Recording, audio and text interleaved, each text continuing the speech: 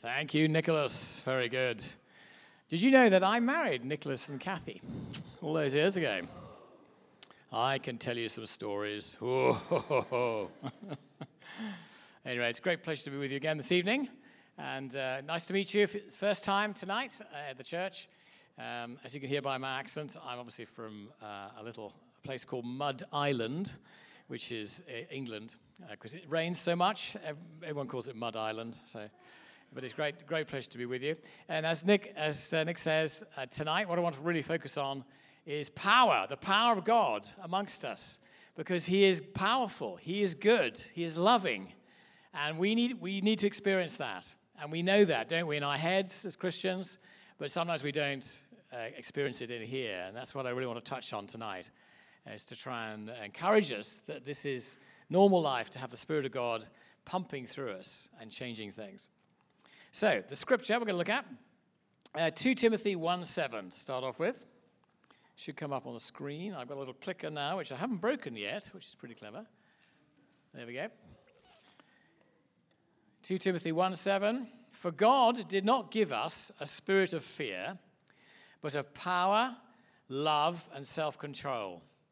He did not give you and I as Christians a spirit of fear, but of power, love, and self-control. And I want to knock off these 4 distinct characteristics, ending up with power. But I want to start with fear. Fear. You know, in the last 3 years or so, certainly in Britain, fear has been a very common thing, in a way which, in my lifetime, I'm not sure we've ever experienced at home in Britain. I know it's the same in America because of the COVID pandemic and then all the lockdowns and all the strange behavior we had to go through there. Fear has been sadly, a very common thing. I remember when I live in a little village in the north of England, and a small community, and there's one high street, and there's a shop there which sells kind of health foody things. And I remember during the lockdown going in there, and first of all on the shop door, it said no more than 2 people in this shop at any one time. It's quite a big shop, actually, but no more than 2 people allowed in. So I had to go in and get something from my wife, and I looked in. I could see through the glass, nobody there. That's okay, I'm allowed in. I went in, and the woman at the far end of the shop was behind a Perspex shield, and she had a paper mask on, and she had a helmet with a plastic visor in front as well. And she sort of looked at me nervously as I came into the shop. And I said, I need such and such, some pills, I think it was, some such and such. Where would they be? And to which point she picked up a stick with a pointy finger on the end. It was about 6 foot long. And she sort of pointed over there, not daring to come out from behind the plastic shield, of course. But she sort of said, it's on that shelf there. I thought, this is absurd. You know, really, what does she think I'm bringing into the shop in the way of disease and plague and sickness and things? And I bought my things and off I went. But and as I was paying for it, of course, it had to be contactless kind of card. It couldn't be money. I paid for this thing, and she was talking a bit behind the screen. I was so aware that she was a really frightened person, really frightened. And I should have seized the day, really, but I didn't. I should have really started trying to get a conversation with her and say, look, you don't need to live like that. You know, I don't live like that. I don't live with fear because I know the Lord God who loves me. And He's in charge of everything. He's even in charge with this wicked world. And part of my inheritance as a Christian, your inheritance, is you don't need to be fearful. Fear not, I am with you, He says. Are you aware, it says in Scripture, don't be fearful, don't be anxious, 365 times. The Lord says that. 1 for every day of the year. The Lord says to you and I, don't be fearful. Don't be fearful. You have come into a relationship with me. You're my son. You're my daughter. You've repented of your sins. That's been dumped at the cross. You now have my Holy Spirit with you. And He'll be with you forever, all through death. You have nothing to fear. I'm with you.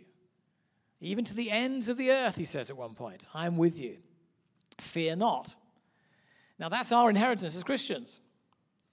And can I say, what do you fear? There will be things you're anxious about. It's only human nature, you know. What are you frightened of? Are you frightened of the next few years? Maybe you don't know where your career's going. Maybe you're at college, you don't know what's going to happen. How am I going to get a job after I leave college? Maybe you're concerned about your health. You know, I've had health issues. It can only seem to go downhill. Again, totally natural, normal thing to be concerned about. You know, and then all of us, if we're honest, will have issues that we are fearful of. And my encouragement tonight is bring those things to the cross. Bring those things to the Lord. Be honest with him. Keep short accounts. Be honest with him and say, Lord, I'm really struggling. I'm fearful about my job. I'm going to lose my job. You've got to help me. We've got to get rid of this fear. It debilitates us as Christians because there's many things we don't do, I think, because we're held back by caution and fearfulness and anxiety. So whatever the area is in you, as I say this evening, use this evening as an opportunity to bin that fear. Get rid of it. I used to be, in my younger days, quite a fearful chap, actually, when I was at sort of school and then university. And maybe odd use of the word chap there. We are. But in the natural, that's where I was. But as I got over the years, got more and more filled with the Spirit of Jesus, that fear has just sort of dissipated. Just sort of slowly has just sort of gone out of my system. And I remember being absolutely terrified at one stage. I remember thinking ahead and thinking, when I get married, I'm going to have to give a bridegroom's speech at my own wedding, you know, in front of 200 people, all my family. And I remember being really nervous about that, early 20s, and thinking, what am I going to say? Surely it wouldn't be better just to elope, you know, if I do get married? We can just run away to the Caribbean and have a private wedding, that kind of thing. I remember literally being scared about worrying about future things like that. Now you can't hold me back. You know, give me a microphone. But that is a change because of the Lord dealing with me and changing things. I've got a friend, a British friend, who was with us in our church in South Africa. We were down in Cape Town, leading a church called Church of the Holy Spirit for 7 years, and that's where we met Nick and Kathy.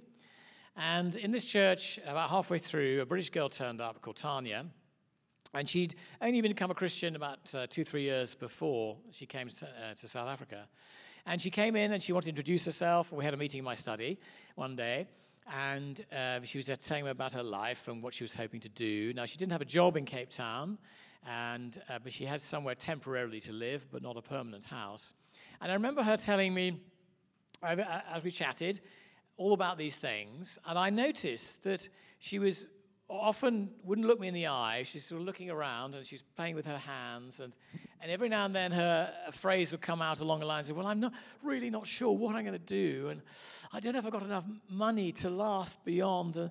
It's all very difficult. And again, you could see she was very worried about a whole bunch of stuff.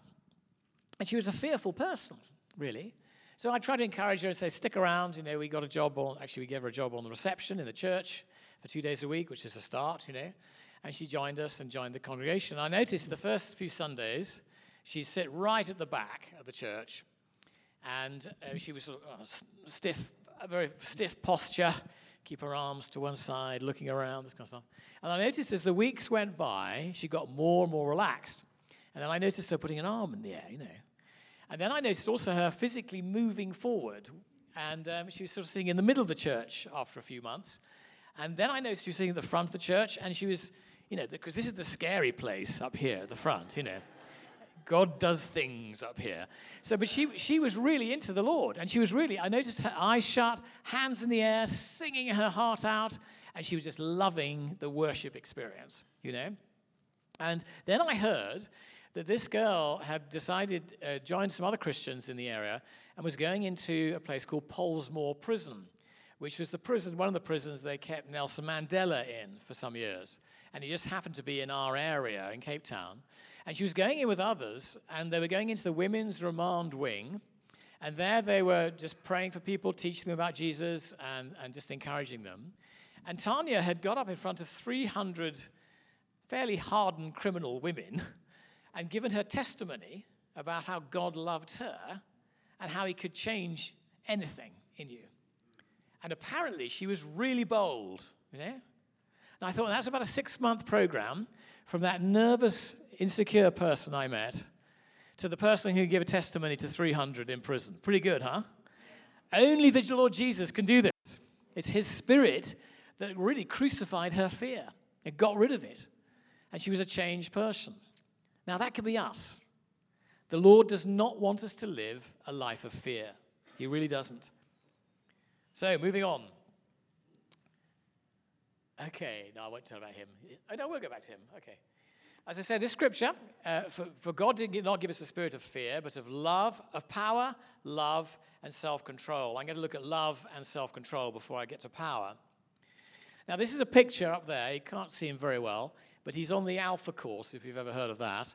I do actually know this guy. He's called Sean Taylor, and he was a hardened criminal.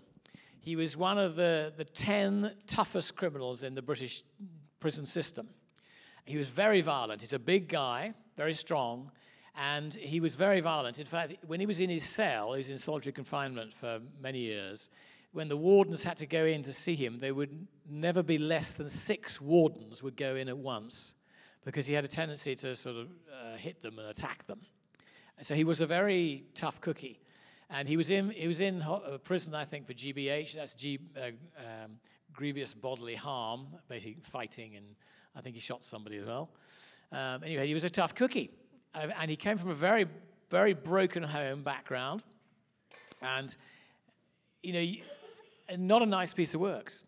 But amazingly, I won't go into the whole story, he becomes a Christian. And the experience he had, basically, he was invited to go to the chapel in the prison. And if you went to the chapel even for an hour to do this Alpha course thing, it was kind of like a privilege. At least it got him out of his cell. And he thought, well, I don't have any interest in God or religion at all, but at least it gets me out of my cell for an hour. I'll go and tell the chaplain I want to go on this Christian course. It's 10 weeks, you know. So he turned up on this thing, and I think on the second week he was there, he just had a power encounter with the Holy Spirit. And he burst into tears, and apparently he wept and wept and wept. And by the end of it, he said what he felt like something was sucking out of him all his anger, all his pain of his childhood. And it was like sort of a divine sort of spring clean of this guy. His soul was just healed, you know.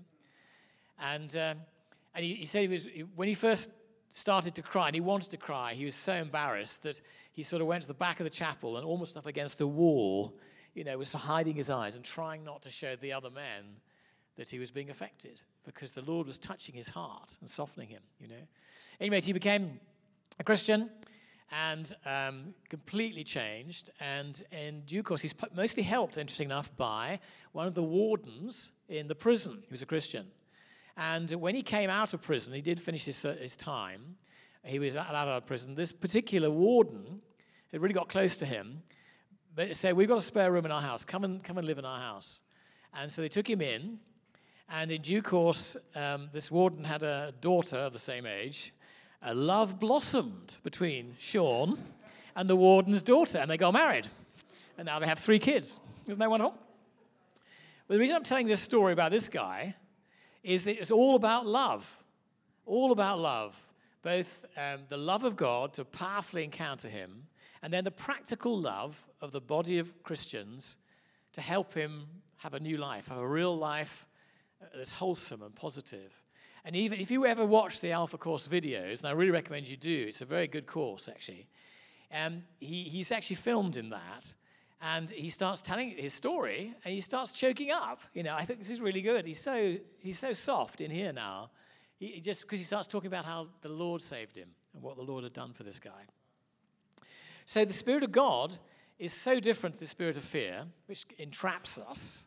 The Spirit of God comes primarily, I believe, as love to us. I've seen so many people just come into the kingdom of God and become Christians just by experiencing this love. He comes and gives us an experience of how he sees us, which is a loving thing. He loves us to bits. You are loved. That's your inheritance. You are loved. You really are loved. I don't know what your family background is, what your history is, but here I want to tell you that God himself loves you. If there's nobody else in the room, you are the one he loves. You're his daughter. You're his son. Never forget this. And he wants us, by the Spirit, to know this in our guts. It says elsewhere, we should yearn for the Spirit with everything we have, because the Spirit brings this understanding of how we are loved, how unique we are.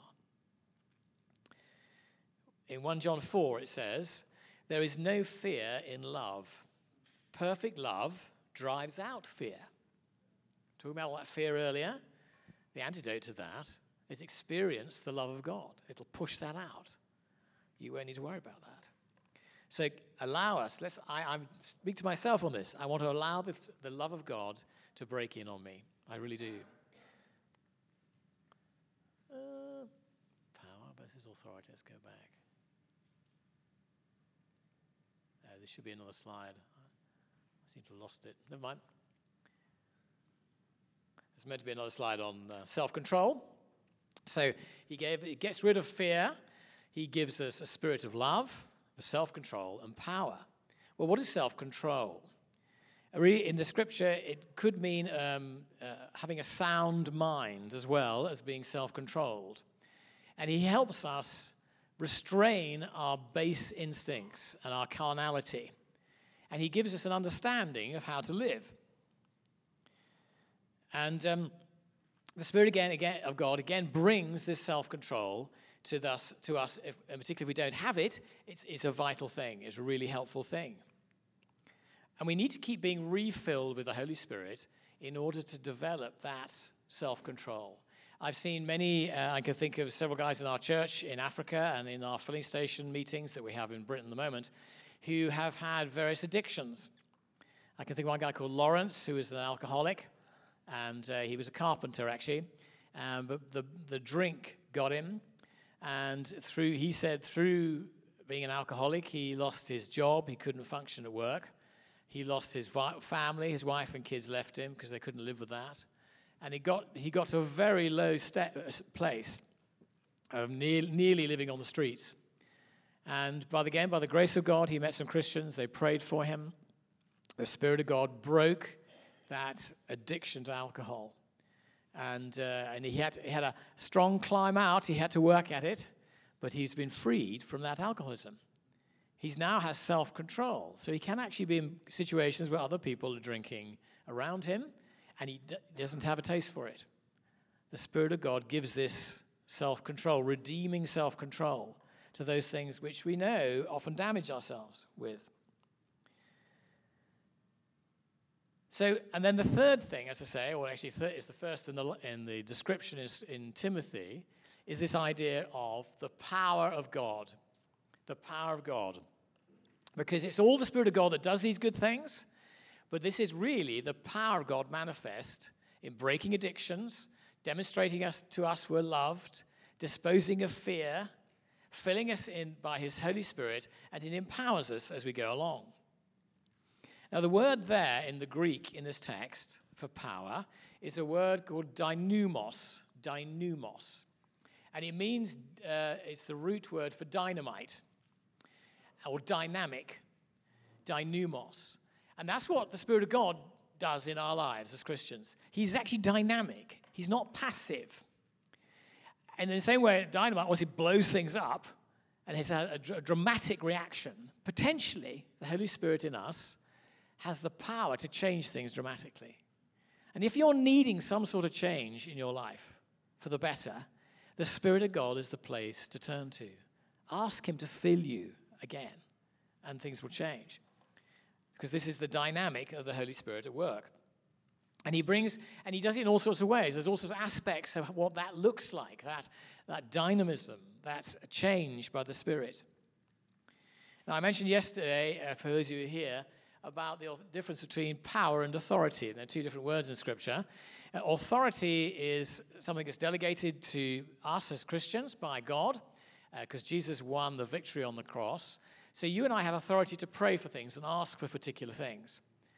But the power to see those things fulfilled, like if I'm asking for my friend to be healed, for example, I can't do anything about it, but I believe, because I have authority, it's okay for me to pray for them to be healed. The actual healing happens by the Spirit of God. That's the power at work, the power manifest of him changing that person so they're healed. Give you an example. We had a conference we did in our little church, our little team in Britain. We went over to Sweden in April this year and did a 3-day conference there. We had about 600 people to this conference. And we saw numerous people who asked for prayer, set free from all manner of evil things. I can think of three individuals who had been very heavily involved with the occult and were essentially witches or warlocks, and actually were casting spells and messing about with all that kind of stuff. And they'd actually become Christians just recently. And one of them hadn't become a Christian actually until that conference. And we saw the Spirit, when we talked to them about it and we prayed for them, we saw the Spirit of God really relieve them of all that essentially black magic. And they felt completely changed by the end of it. The Spirit of God is at work powerfully to change things. There's a great scripture when it comes to evil things. There's a lovely scripture. It says, the spirit that's in us is greater than the one that's in the world. So when it comes to unclean spirits and demonic stuff and witchcraft and so on, the spirit that they're messing about with is far inferior to the Holy Spirit of God who's in you and me. So don't be fearful. The spirit in us is greater than the one that's in the world. I'm just going to rattle off a few dynamic ways in which the Spirit moves in power. Healing. We were talking about it last night. Healing. He comes and he brings healing. I've seen so many people healed now. When I didn't believe in healing, I didn't see anybody healed. When I believed in healing a little bit, I saw some healed, like I said yesterday. But now I absolutely believe the Spirit of God can heal and does heal. And I see a lot more people healed and changed from where they were. And all manner of conditions. I can think of just one story. There's a friend of ours called Nick Arbuthnot. He's not a Christian. Still isn't a Christian, which amazes me after what he went through. But this guy, Nick, he's in his 50s, and he was diagnosed with bowel cancer. And they put him on various diets, and they gave him some chemo, and he went through all the medical things that he should do, and it didn't work. And he came to the conclusion, they told him, we can't do any more. We can't zap you with any more chemo.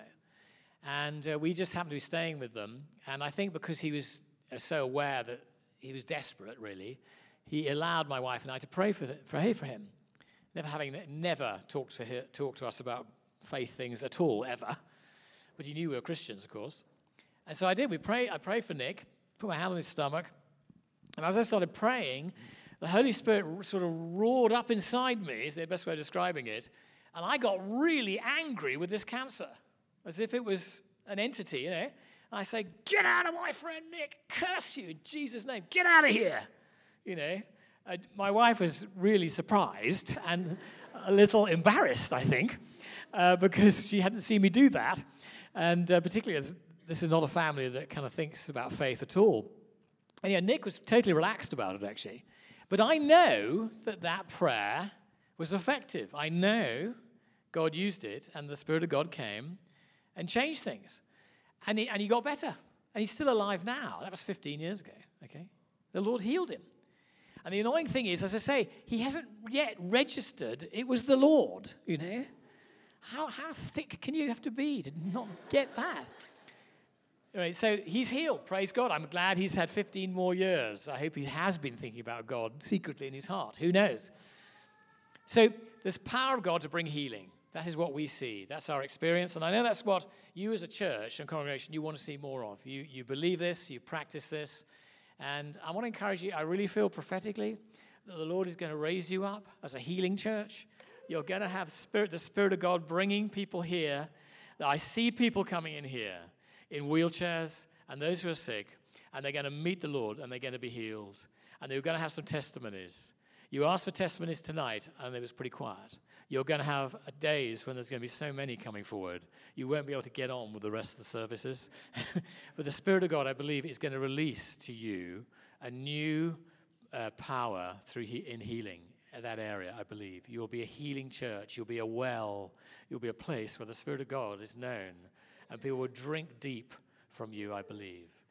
Bless you guys in this. Lord, bless you in that.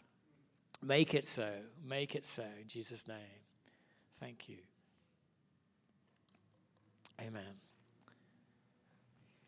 How else does the Spirit come in power? I won't go on for too long.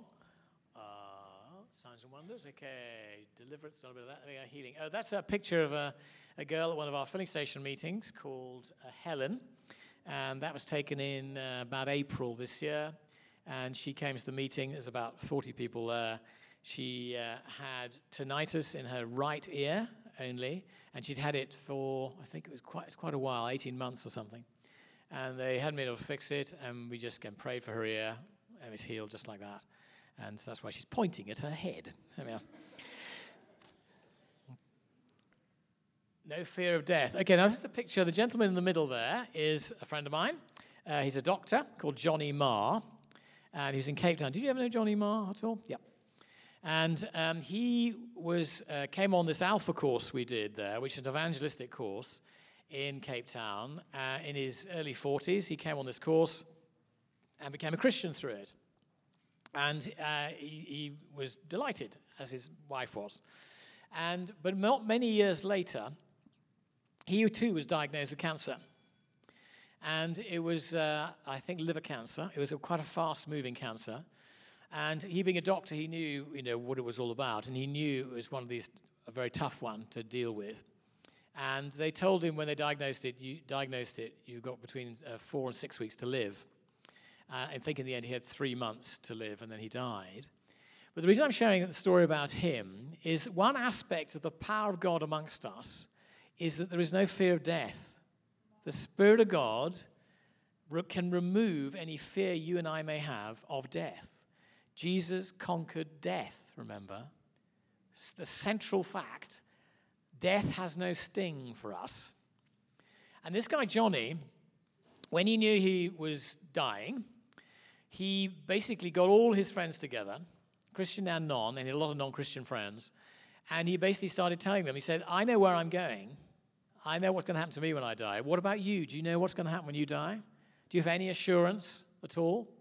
He had a men's breakfast group, and he invited 16 of his friends who weren't Christians, men, to this, and he just told them his story, and he said, when I'm gone, at least look into Jesus Christ.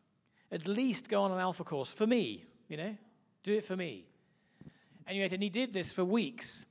As I had about 3 months, and then he did die.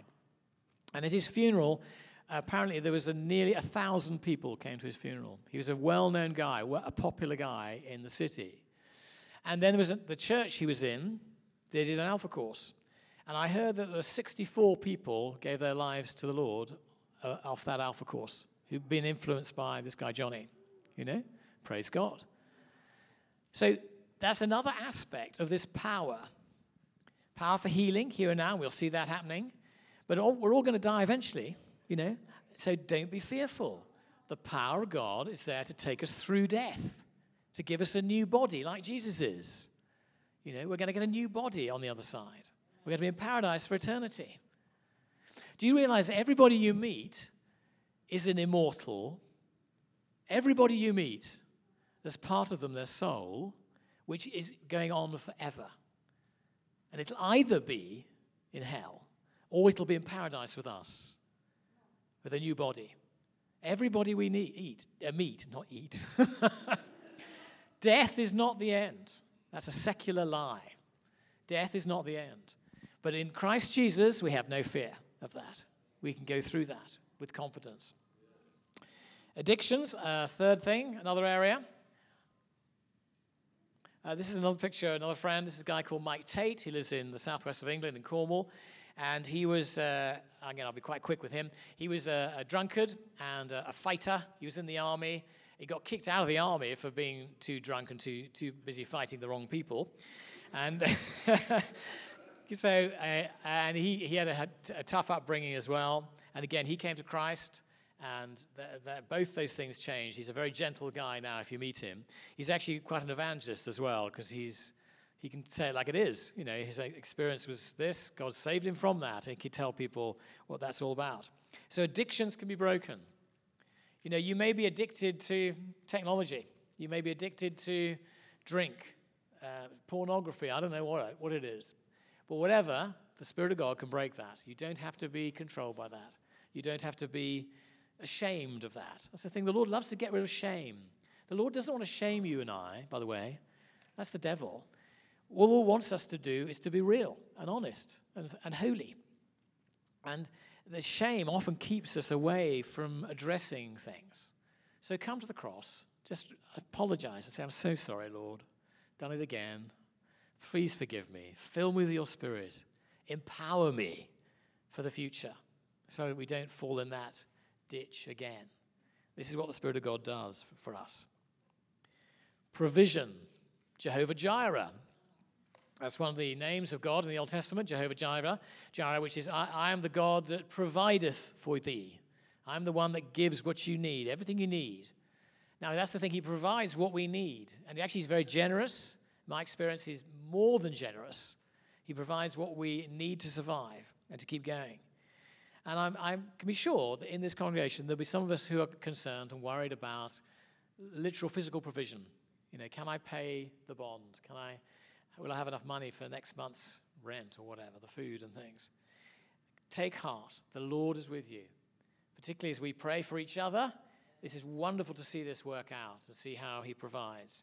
We saw this in our church in South Africa, where obviously it's a much poorer country than America, a much poorer country than Britain. And there are members in our congregation who really did have nearly nothing. And yet the Lord still provided. We saw them being provided for with health, with clothing, with a roof over their heads, this kind of thing. And particularly where they exercise faith and they ask for things. The Lord provided wonderfully. Deuteronomy 28 verse 2 says, all these blessings will come upon you and accompany you if you obey the Lord your God. And all this, the blessings, are all this kind of area of provision from heaven and practical stuff, not just spiritual concepts, but actual day-to-day living. And then really my last thing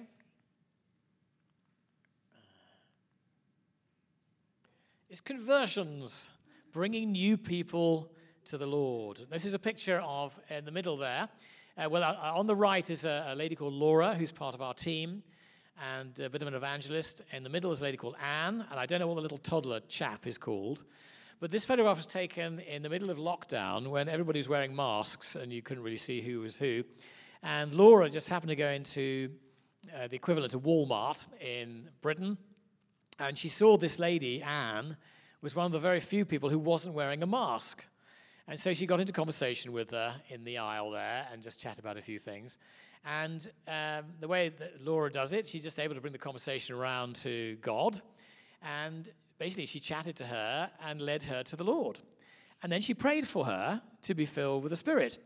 And that photograph was taken by, I think, one of the checkout girls about 5 minutes after Anne had given her life to the Lord. And one of the things I'm learning, actually, from Laura is that when the Lord is working with somebody in their heart, to become a Christian, to draw them, it's actually really easy for us who are Christians. We just start to talk about Jesus. And they sort of think, well, what's this? Can you tell me more? What's going on? Often, it's the most natural thing in the world. And they say, well, what should I do? And you say, well, pray this prayer with me. And they come in to become a Christian. And they give their lives to the Lord. It's like this sort of low-hanging fruit. It's actually very easy to get of new people coming into the kingdom. You don't need to manipulate anybody. In fact, you mustn't. You don't need to shout at anybody for them to become a Christian. Pray jolly hard. That's a powerful weapon we have as Christians. But at the end of the day, the Lord is the one that draws them and brings them to new life. Think of your own conversion. If you're a Christian here this evening, how did you come to faith? Maybe you were brought up in the Christian household. That's marvelous. But maybe you've had a specific moment where you've asked some questions and you've had some answers and you've given your life to the Lord. And the Lord is invisibly, by His Spirit, drawing us all closer and drawing new people into the church. Those who keep records on this, and I really don't quite know how they manage to do it, they say that every day around the world, some 90,000 people bend the knee to Jesus Christ. 90,000. I understand 35,000 of those are in China. Obviously a massive population in China, but the church is growing in China like crazy. People coming into the kingdom all the time. And it's just part of the joy of being a Christian. We can participate in that. We can see our friends come to faith. We can see our family members come to faith.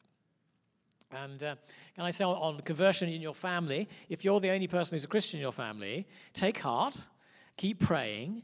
Families are really a 20-year project. They really are. And my late father, who died a few years ago now, he became a Christian when he was 49. My brother, elder brother, he became a Christian when he was about 15, before me. And then my father when he was 49. And then we discovered my mother, before she died, that she'd been a secret Christian always, really. In that she had faith and she'd prayed a lot, and she was just you could see there's a lovely sort of joyful graciousness about her, which is the Spirit. But she'd never been taught properly, never really gone to a proper church. So she didn't know anything really about how it all works, but she had faith. So families, keep praying for them. Keep praying. Almost certainly the Lord will use somebody other than you to bring them to life. He'll bring a friend alongside for them, or somebody that's elsewhere, and they'll start talking to them about Jesus. But the Spirit of God, the power of God, is behind all of that. Right, as I close, because I've been talking for too long, how do we access this power? Very quickly. Repent. First thing, say a prayer of apology, really. Keep short accounts with the Lord. Say, I'm so sorry. He wants us to be holy. Just repent.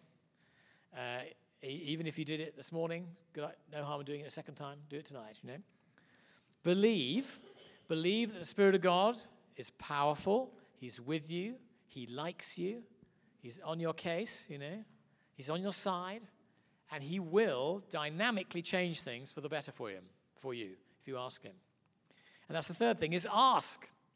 God honors us, actually. He respects us. But He doesn't force Himself on us. Particularly if we ask to say, Lord, please help me with this addiction. Please help me in this area. He will. Empower me for the future. Help me just get rid of this fear. But we need to ask.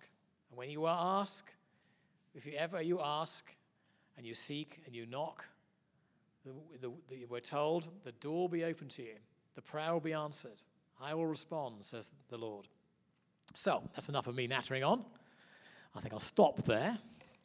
What we might do is have a chance to have some prayer, what we call in our group of churches in England, an open ministry, which is basically me leading a prayer from the front and just having 15 minutes or so together where we allow the Holy Spirit to come in specific ways to touch each one of us. So do you fancy that? Bit of prayer? Fancy that?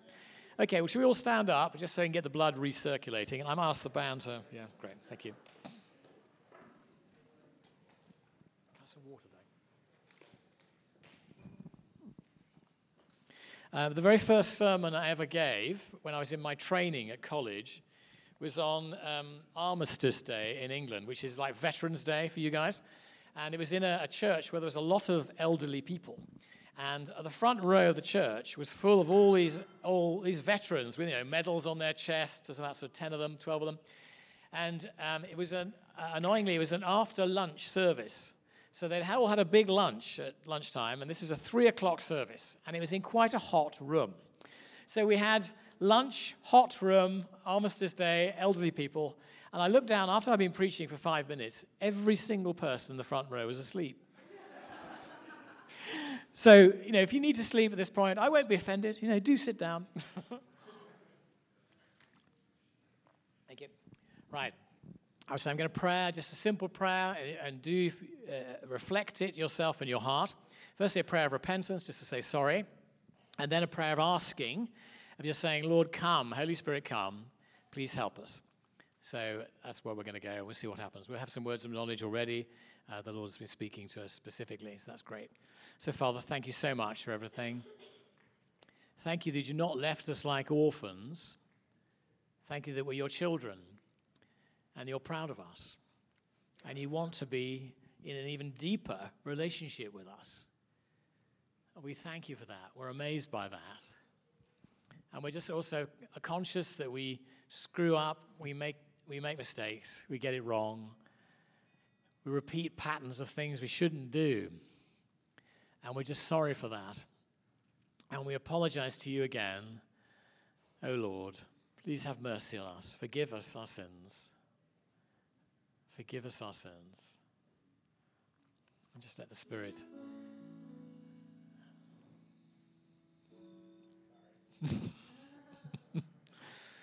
Just let the Spirit highlight if there's anything specific in that area.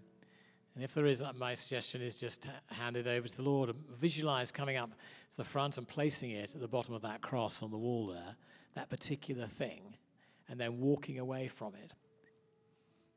So, Lord, I just confess again my own sin and apologize to you and say, Lord, wash me clean by the blood of Christ Jesus. And Father, we do there from that, knowing what you say about this, it's your promise, we then come to you as your children and we say, Lord, we want to be filled with your Spirit. We need your Holy Spirit in every area, in our hearts, in our minds, in our bodies. Please come, good Holy Spirit, and refresh every one of us here tonight. All my brothers and sisters here, Lord, please bless them, help me. Fill us again in Jesus' name. Fill us again. Thank you, Lord God. Thank you, Lord God. And let's just wait on the Spirit in silence. It's okay. Well, maybe some quiet music going in the background. And just focus on Jesus and do business with Jesus yourself. It's my encouragement.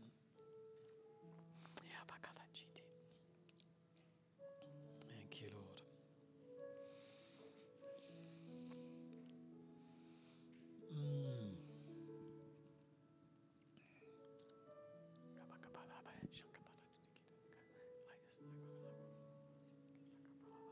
Thank you, Lord. Bless you, Lord. Bless you, Lord. Thank you, Father. Thank you, Lord. I sense the Spirit here resting on quite a few, actually, on your shoulders. You may sense, sometimes it's a physical thing, you may feel a little bit of pressure on your head. And if you sense anything from the Spirit like that, or just a kind of a relaxation, that's the Spirit touching you and embracing you. And if that's the case, my encouragement is just in your heart say, thank you. Yes, more. Thank you, Lord. Thank you, Lord.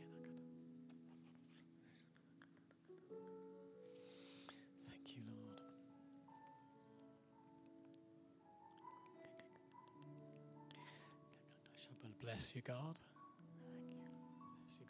I'm getting a thing about some of the men, some of us blokes here tonight. I think the Lord wants to empower you, and He wants to strengthen you, actually to be in the right way, godly, tougher husbands, holy husbands, to be actually stronger and more forthright in your leadership, where you've got that, if you've got responsible positions at work and things like that. And the Lord wants to empower you guys and raise you up. For some reason, it's a group of men I'm getting on that. So if that's you feel like you need more oomph in life, then receive this. Lord, bless those guys. May the Spirit of God empower them from this evening. May you bless them with wisdom, passion, compassion, grace, and a strength, an inner strength, a great inner strength, which is your Spirit. May you be like a steel rod down their back of give them strength and be the men you've called them to be. In Jesus' name. Thank you.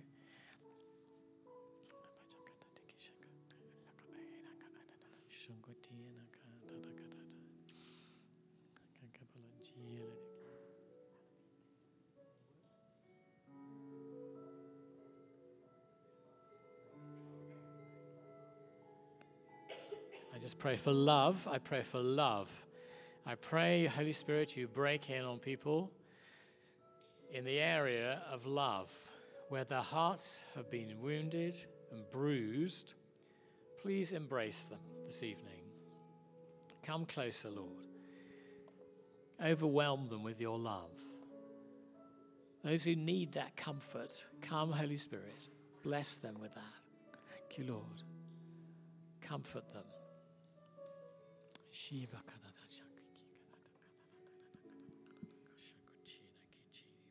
those guys.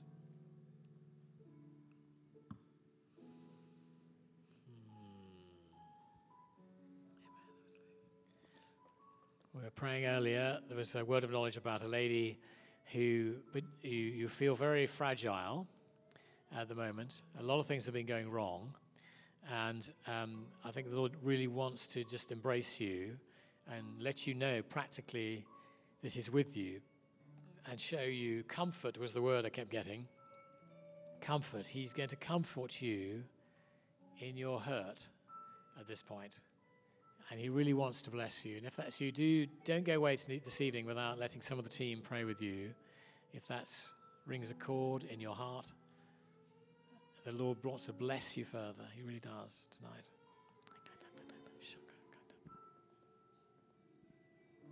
Thank you, Lord. Bless these guys.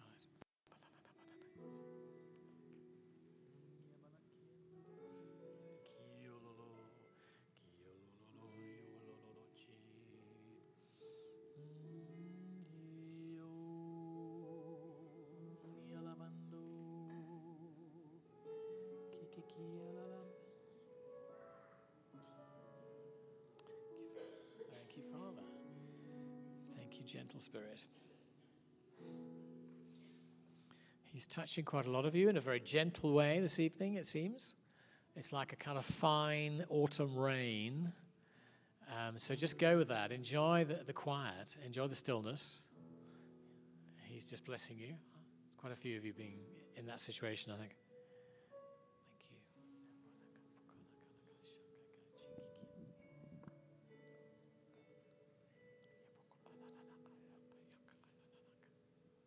Thank you, Lord. Bless you, Lord.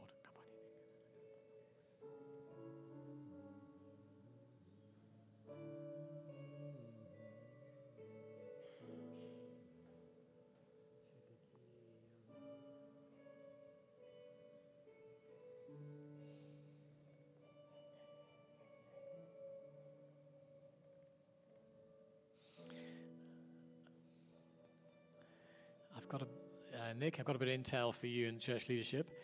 I believe the Lord's going to raise up 8 individuals who are going to be key prayer warriors for you, men and women, mostly women.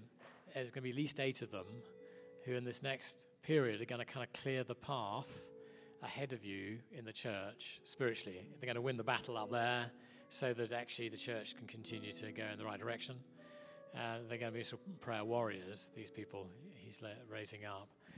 If the Spirit has been touching you of late and pushing you into deeper prayer and getting you on your knees and waking you up in the night and getting you to pray, okay, now that is the Lord releasing to you an intercessory gift. And He's done it 1,000 times. It's part of the church. But it's a really key thing to do. It's a key position in the body of Christ. Because the Lord will start to reveal to you, and He'll start to break your heart, I might say. He'll start to reveal to you what He's going to do, but He wants you to participate in that in prayer. And it's like you're now a mirror. The Lord will show you what's breaking His heart about people and locations and situations and so on. And then you pray it back to Him. And this is spiritual warfare. As you do that, it changes everything. We win the battle on our knees. For your community, for your state, for your family. It's all on our knees. But the Lord is going to be raising up a group of you for whom this is a real thing. And so if you get woken up in the night and you think, why am I so totally awake at 2 a.m., just start praying, because the Lord will start to show you, I believe. The Spirit is released there. So I just pray again. I pray into that. Lord, release that gift of warfare, that gift of revelation, that gift of intercession and winning the ground in Jesus' name. Release that to as many people as you wish this evening and draw together that little group of warriors who are going to clear the ground ahead for what you're going to do in this neighborhood. In Jesus' name, thank you.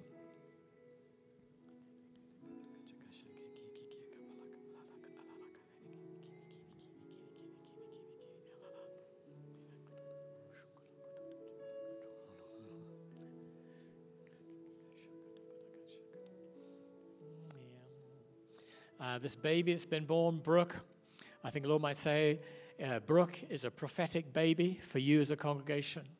They're going to be the first fruits, the first of many. The family is going to be expanding. Your family is going to be expanding. It's going to be getting bigger. I'm going to bring more life. More babies in Christ are coming to you. Be ready for that. Be ready for the babies. So cool. Love it, Lord. Bring it on. Amen. Thank you, Lord. So good. Bless you, Lord. Amen. Okay, well, let the worship band just keep mellowly worshiping in the background. If you'd like specific prayer, can I encourage you to come forward up here? We've got some very useful little kneelers, I notice.